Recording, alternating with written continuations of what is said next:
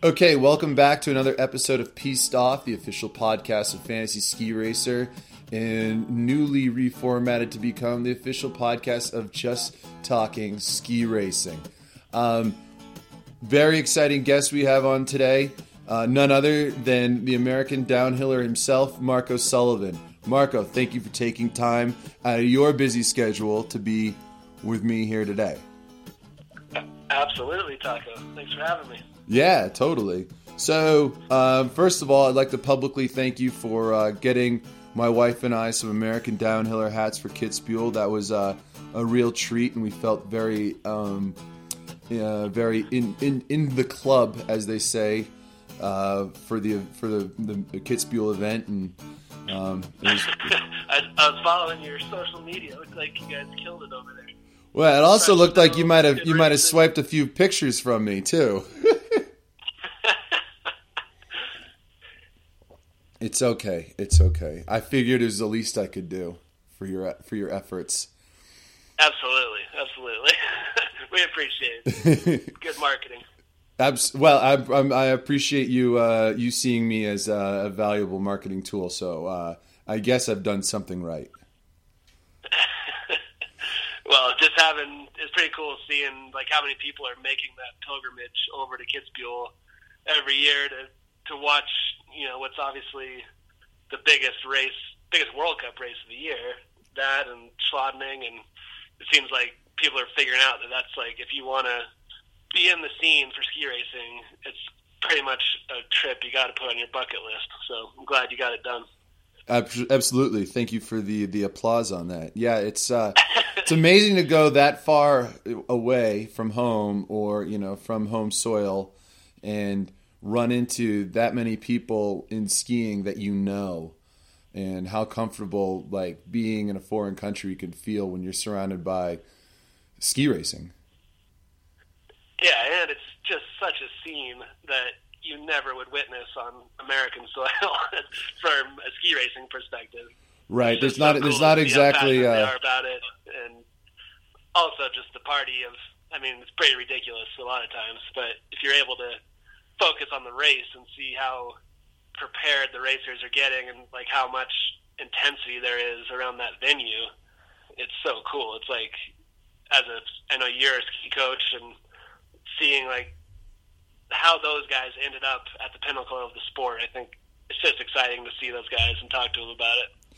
Absolutely. And one thing that I thought was fairly interesting, first of all, I think every young ski racer should go to a World Cup and see that, in a tech event, obviously you got the top 30 start second run, but in speed, everybody gets to start. But just to notice that, when we watch this top level of skiing, it's always on television, it's on YouTube, it's on the NBC app or whatever. And the reality, and it's all condensed and it's all, looks really presentable and whatnot. But the reality is these races and what these racers are going through isn't really any different than going to a U12 or a U14 qualifier on a weekend. It's almost there are very similar parallels. The difference is it's just the level of skiing's better.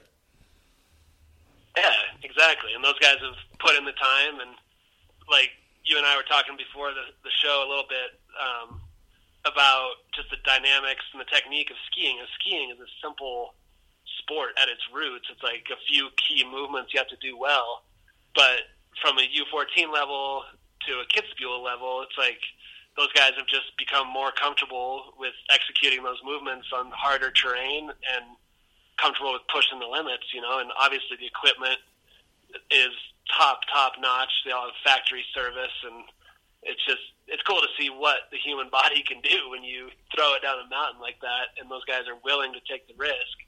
And this year, I think, there's some crashes, but luckily no big injuries. There's some good crashes, that's for sure. We saw our boy Jared Goldberg took a tumble. Luckily, he walked away from it, but it's always a scary race to watch. And as a racer, when I was doing it, it was like I always took a big sigh of relief when I was in the finish. It's like the most rewarding thing, and also just the pressure's off once you cross that finish line. So that was always nice. Well, I can only empathize with that since I myself. I mean, I slipped the strife with Scotty Venus took us through jury inspection and kind of talked about some of the finer points, especially through the Hausberg area and the Zielschuss. And that I thought the Zielschuss, I looked at that and I went, okay, this is. I mean, because the Mouseafali is kind of right off the bat. You're still. I know you're going really fast, but it seems kind of manageable. I mean, I'm definitely naive in saying that, but for me, kind of standing on the top of the Zielschuss and seeing how that right-footed fall away transitions into a straight down the fall line jump into this massive pitch where you hit the highest speeds of the whole race, and that moment to me was like, put it in perspective, like, wow, this is where the cojones really start to. Because that's also a moment where that's the last speed generation you're getting them to run too. So right there, you're letting it all hang out. I feel like in the Hausberg and then Hausberg jump in the Mouseafali and stuff, there is a little bit of management involved because you've got some terrain and some pieces coming up afterwards. But then you get into that Zielschuss and it's like, okay, time to let it all hang. And that to me, between the angle of that pitch. And just how that was very powerful to kind of soak in. Absolutely. You nailed it with that description. Like the Hausberg, to me, you talk about like ski racers having kind of demons in their past with crashes and stuff. The first time I ever raced Kitzbühel, the first training run actually, I crashed on that right footer after the Hausberg jump, and I cartwheeled into the fence, and I got a hairline fracture on my leg, and it was just not a good introduction.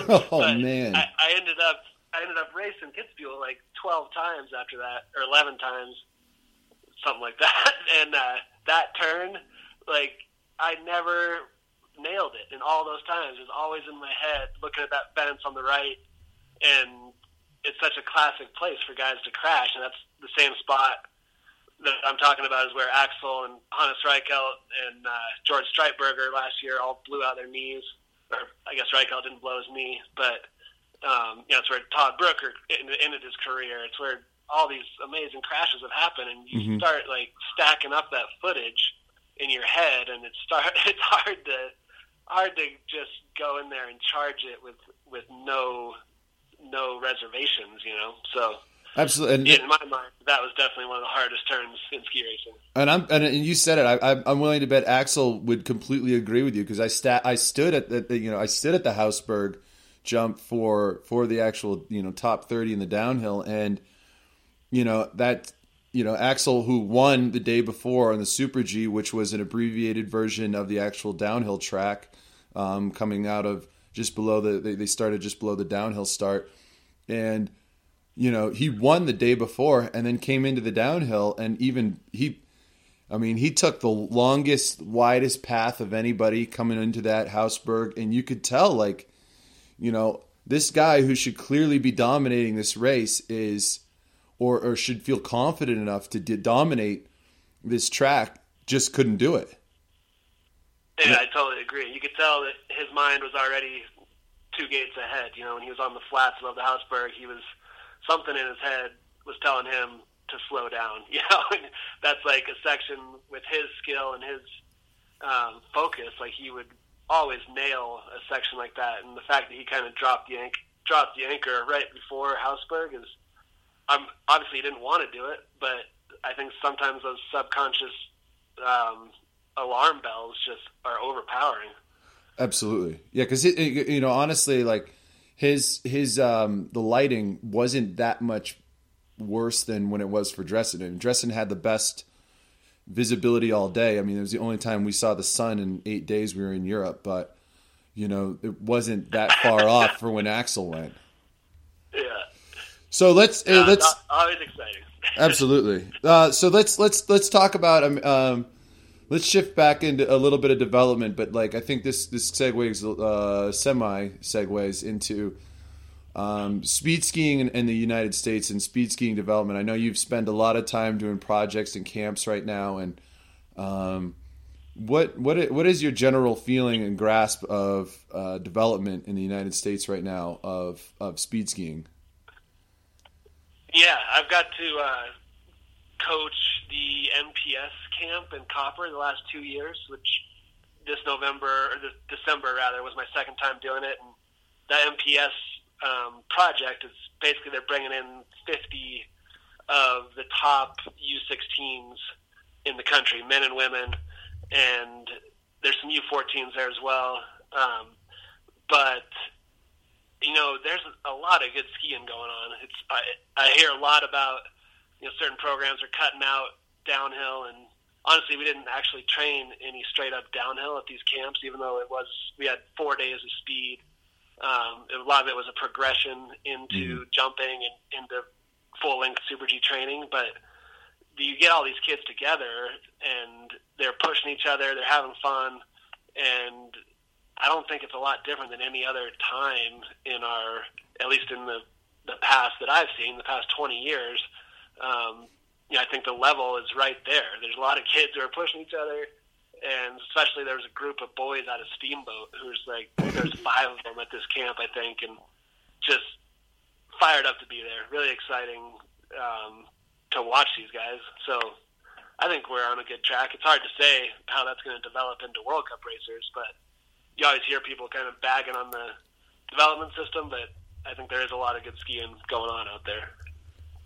Yeah, I agree with that. I mean, I think, at the end of the day, the thing about it doesn't matter what your, administration of your program's doing, doesn't matter what the administration of USSA is doing. I mean, the people on the ground floor, the coaches, the people who are driving the passion and the love are always going to do that. And that's what's made us thrive for the last however many decades. But let me ask you this, like, now that you're seeing what we're doing with youth at that age, at that development age right now with speed, how is that different than when you were growing up? Honestly, when I was coming through, there was really no focused speed projects. I mean, I grew up in the far west, raced for Squaw Valley, and we would have like a speed series at Mammoth every spring, which was like, a couple of downhills, a couple Super Gs, and maybe we have a couple Super Gs throughout the season. But I really remember becoming enamored with speed just through like free skiing, mostly, growing up in Squaw and skiing a ton and just trying to be the fastest guy everywhere, whether or not you're in a course. I think that translated really well once we started actually racing speed. But before like a NORAM level, I started racing NORAMs probably when I was 17, 18. I don't remember a whole lot of speed going on before that, except for these spring like speed series at Mammoth. So most of your training growing up was just being in an environment that enabled you to kind of just explore it on your own. And then as you got older and more into the scene, I mean, was it just a training being at like a NORAM speed event? I mean, that's, one thing that's really cool about speed is that it's a week-long event versus tech that's like day to day. I mean, is that where you're getting most of your mileage? Yeah, I think that's really where you get the mileage. And I remember like Squaw would have, we would do like night skiing on our downhill skis down the mountain run just to try and get some time on our longboards, because it's really hard to find like speed training venues. No one wants to set them up, and to get on your downhill skis, you need a pretty lengthy run to piece together some turns. So we did a lot of just kind of free skiing on our downhill skis when there wasn't a lot of public around. Because I just feel like a lot of downhill racing is like getting used to that equipment. Those a pair of downhill skis where you're not able to arc a turn until you're going like 40 miles an hour. Right, exactly. And that's so different than the tech event. So just skiing on those boards, getting some space to do that. But I don't remember a lot of actual dedicated training, except for once you got to a race like a NORAM, and you'd have a handful of training runs to really get comfortable. So when you would do these free skiing these free skiing blocks like in the evening at Squaw and stuff, was this like designed by the coaches, like today we'll train GS and then tonight we're going to go run our speed skis in, or was this something that you guys as athletes were like, we got to get some extra time in. This seems to be the only time we can do it, so let's go for it? No, I think it was by design of the coaches. It's usually like one night a week. I think it was like Wednesday nights, and we'd get pizza at the Chamois and lap the tram and try and beat the tram down the mountain run. You know, like sick. It was a fun night, and you got time on your speed skis. So it wasn't something we were doing like 3 or 4 days a week. It was more an event that the team would put on once a week, and I could have my memory like maybe I did get more time on the skis than I'm thinking, but like those nights really stood out because they were fun and they served a purpose of getting in your tuck and going fast and being able to work in your downhill skis. Gosh, I feel like that what you just described that right there is a whole chapter out of the book Top Dog about creating a competitive athlete environment. That seems kind of textbook to me. I hope everybody picked up on that. So what's I know that you've had a lot of attention for creating this American downhiller vibe. And the one thing that I said that I thought that was really cool, and I was talking to Darren about this in Kitzbühel, and I was like, you've retired, Nyman's years are numbered, and we still look at Goldberg and Bryce Bennett and those guys as the young dudes, but they're not the young dudes anymore. And I felt like before, with Bodie and you and Nyman, there was a pretty strong cultural identity of names there. And I think these guys are stepping up to become names. But I think one of my favorite parts about our men's speed team is the camaraderie. And I think what this American downhiller thing does is gives it even more sense of an identity. So I think, I know that there's more pieces to it, and I'll let you speak to those. But to me, I see this as giving this side of our skiing culture a stronger sense of identity. It kind of draws in more pride, a sense of belonging. As a fan, I'm constantly rooting for just that piece alone. Absolutely. I'm pretty excited that it is growing into being that piece. When I started it up, it was kind of a phrase that I coined, the American Downhillers, just as like it was just a name for our group, and I at the time didn't think of much of it, but as we started kind of identifying as the crew that races World Cup downhill, it's very small. Mm-hmm. It's usually 5 to 8 guys who are starting the World Cups, and you travel together all year round, and there's definitely camaraderie within the group. But I feel like with this American Downhiller movement, if you will, it's taking that camaraderie to a wider base and just getting a lot of fans to get behind those guys, and it definitely matters to the racers. When you're in Europe, you kind of feel like you're in your little bubble and you're not sure if anybody's watching. But I think as the fan base for the downhillers grows, like they gain more pride in what they're doing and more sense of like they want to perform for their country and for the American Downhiller fan base, so they know people are watching. And I think that's slowly taken shape.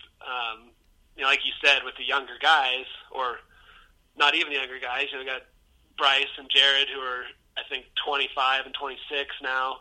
They're coming into what should be the prime of their World Cup career. And they don't have a lot of mentors with Travis getting hurt this year and Steven getting hurt. It's up to those guys to kind of start forming their own brand and the next chapter of American Downhiller, so yeah, it's pretty exciting.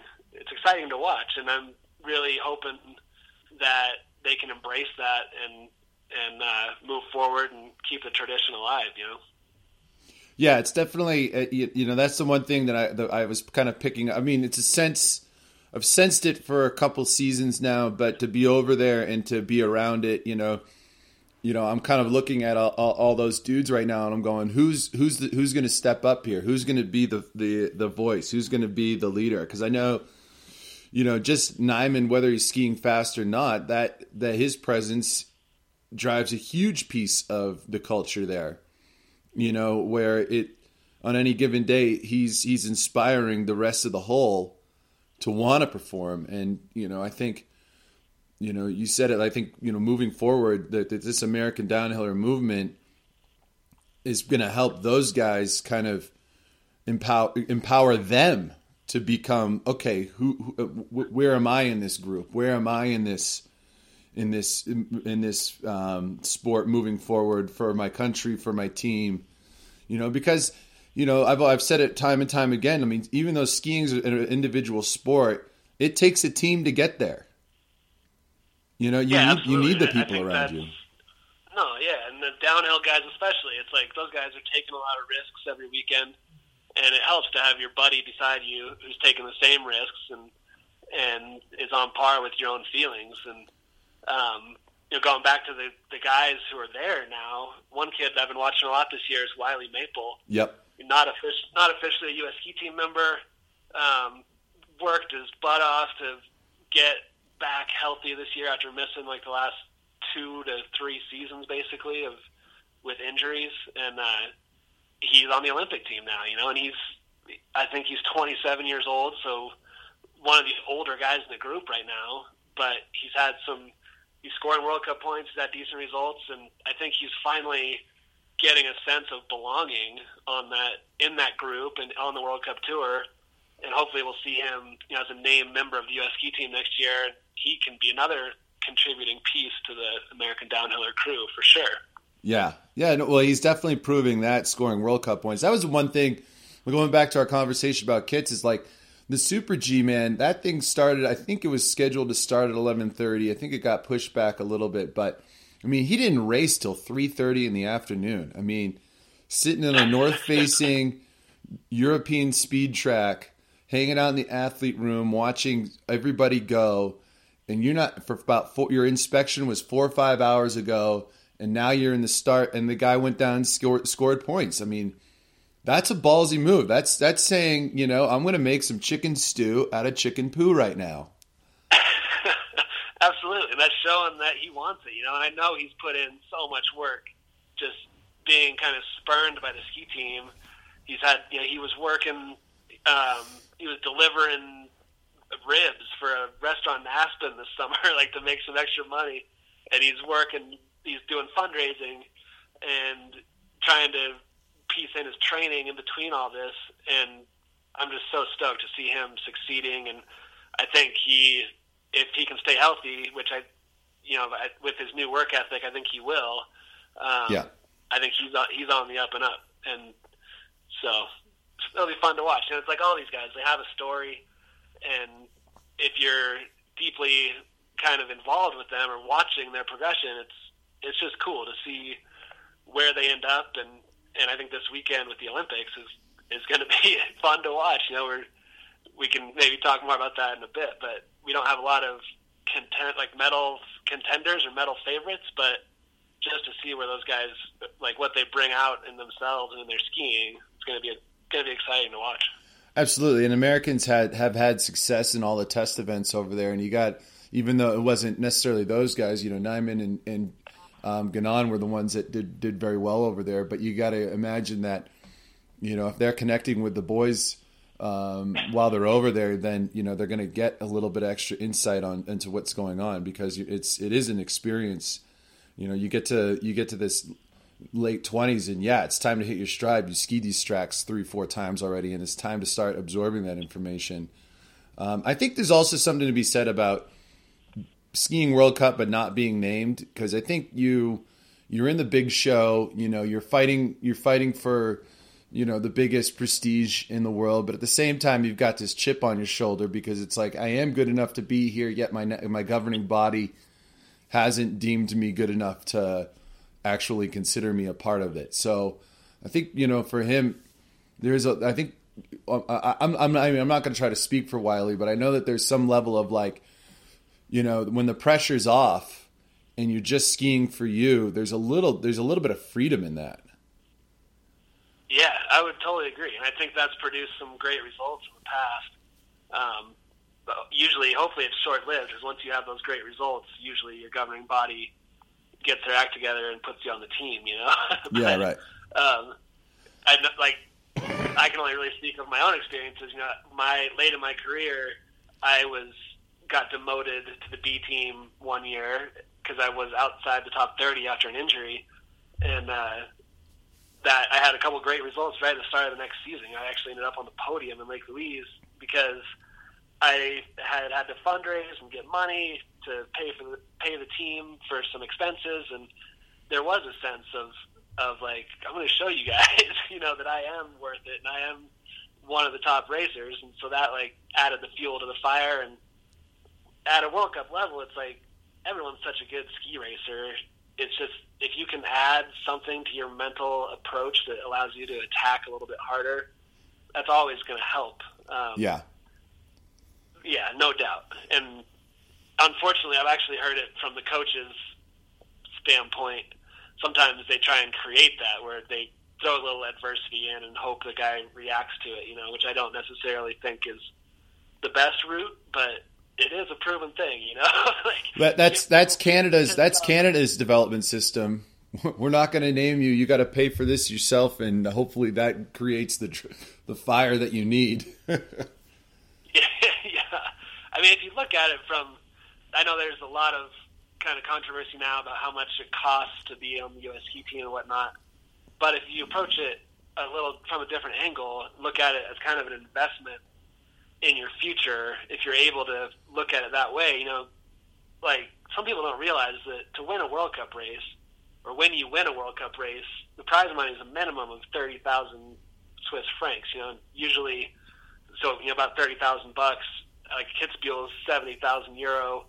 It's like, if you are able to jump the hurdles to get up to that level and then have success, you're really, it works. It's just unfortunate that it only works for like the few people that get there. Right. But it's just kind of a different way to look at it, like the team fees and whatnot.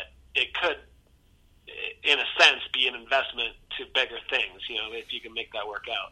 Well, when you put it on the athlete, I think you're also, and I'm not trying to advocate for this being, the norm, but, which it's become. But, I think when you put it on the athlete to have to kind of take responsibility for it, all of a sudden there's more ownership, accountability. You're racing for more than just yourself. And I think the longer you take this sport, the further you take this sport, the longer you stay in it, fighting to have just an ounce of success, you're going to learn more about yourself and who you are as a person and where you're going in this life than any college degree will ever give you.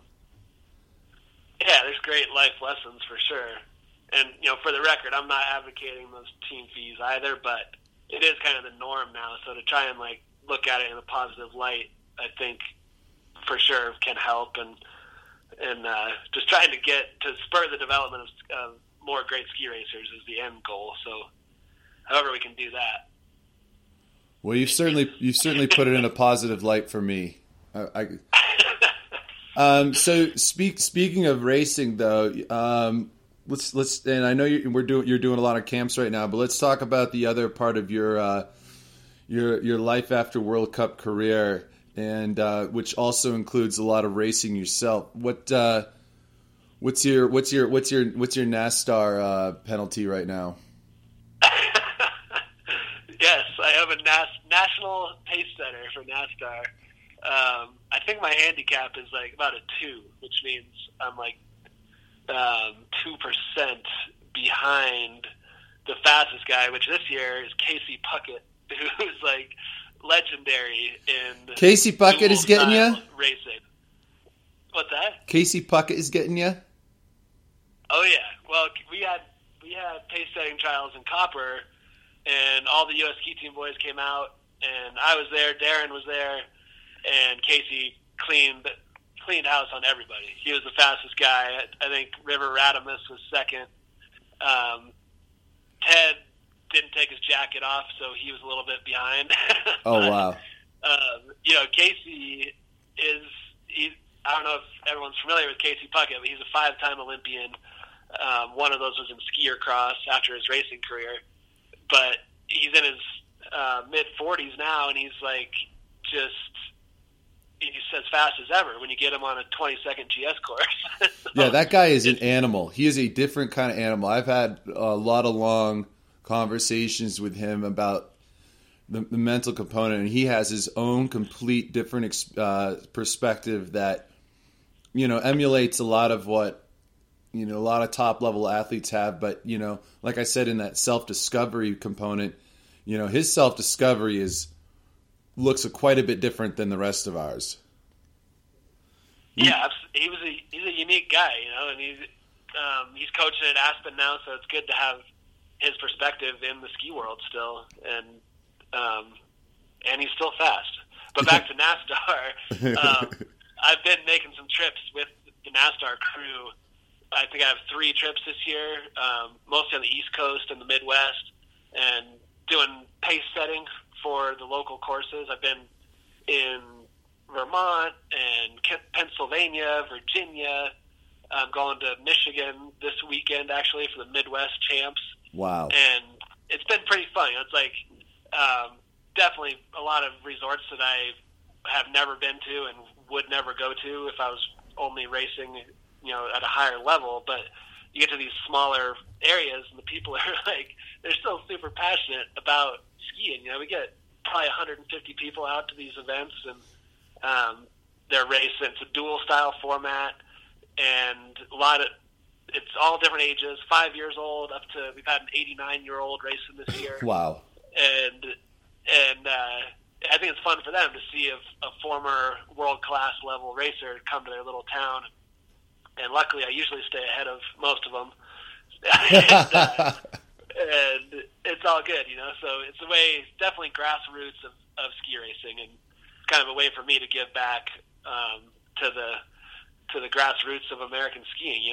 It's a scene that I never really saw when I was racing on the World Cup. So it's been fun. Well, yeah, and that's the thing too, is you grow up in these big ski towns that have, this incredible history of success and producing great skiers all across the board in the sport of not just ski racing, but everywhere, all aspects of it. But to go to these little podunk, I don't mean for that to sound derogatory, but these smaller places where, and discover that, wow, that the lifeblood is definitely pumping here. I think that's a pretty rad point of view. I mean, the biggest beer league in the country is at Wachusett Mountain, an hour outside of Boston.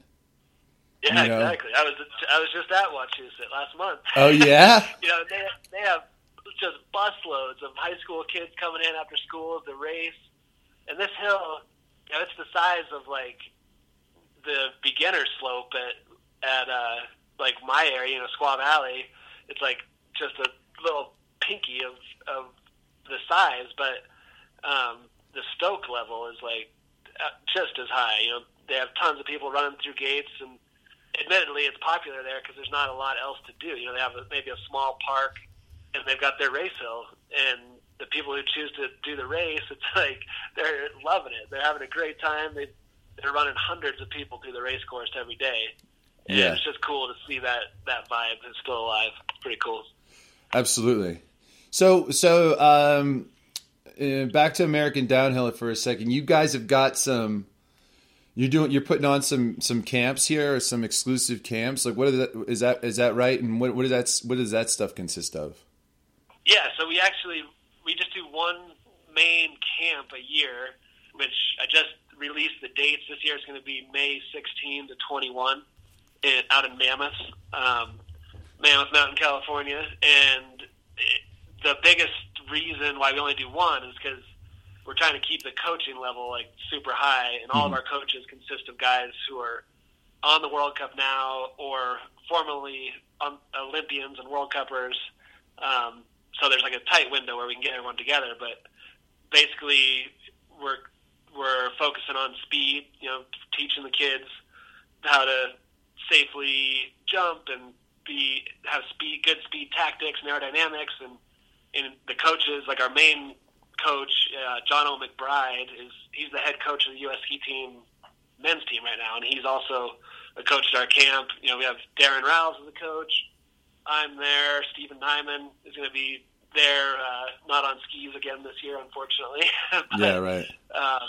For the girls, we have Leanne Smith, you know, former Olympian, Alice McInnes, who's over in Korea right now.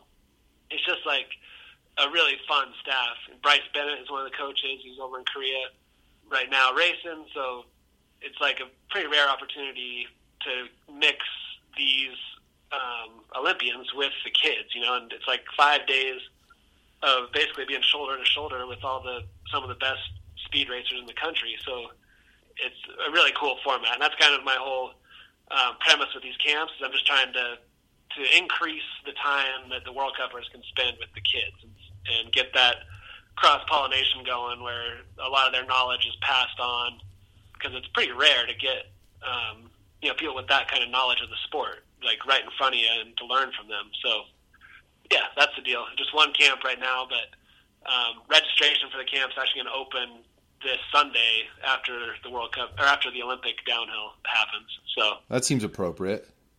Yeah. Right when the stoke level's at its peak, let's sign up for this camp. Totally. Good tactics. So where do you sign up? AmericanDownhiller.com. And is that a first come, first serve thing? Like, you know, I get on it early and you're in, or yeah. Okay. Exactly. We're open to junior racers, U14 and above. And you know, last year we had a 12-year-old all the way up to a 20-year-old. And we were a little concerned of how that was going to work with the different ability levels, but we had 10 coaches on the hill, and we were able to really segment skiers out by different levels and get them what they needed. So we're sticking with the same format of having one big group, and everyone kind of learns from each other. And last year was a really positive experience for everybody. So we're just excited to do it again. How many kids are you hoping to facilitate here? What's the goal number? We're trying to get 32 kids, and it works out to kind of a 4-to-1 coach to athlete ratio. That's pretty fantastic. Last year we might have more coaches coming on board. We'll see, but yeah, 32 kids, boys and girls, and 8 Olympian coaches, and yeah, that is what it is. It's like good times for all. Well, I think, you know, your fundamental basis or philosophy of bringing this thing together is spot on. I think just like coaching, being an athlete is an apprenticeship program. I mean, you know, there isn't one book in ski racing where it's outlined exactly how you're supposed to do things. I mean, there's a lot of ways to get from point A to point B, and being surrounded by as many people or having as many different experiences you can to expand your own bag of tricks and your own perspective. That's how you get better. Absolutely. And like with the staff that we have at these camps, you know, every night one of the Olympians has kind of a chalk talk or a speech or just a talk about whatever they want. And last year it was really cool to see what they talked about, like the things that made a difference in their career. You know, for Alice McInnes, it was a lot about her teammates. Of the women's downhill team is a really tight bond, and they help themselves just leaning on each other and being really strong for each other helps them ski fast. Where you know, Bryce Bennett and Stephen Nyman talked more about their own process and like checking every box from point A to point Z of like equipment and health and training, and it was just making sure that you are doing everything you can do on every level. And Bryce actually gave out checklists to all the kids. Oh, cool. Of things that helped him. And you saw those kids just like, you know, they took it home, and I'm sure they were all like had it on the wall, you know. Yeah.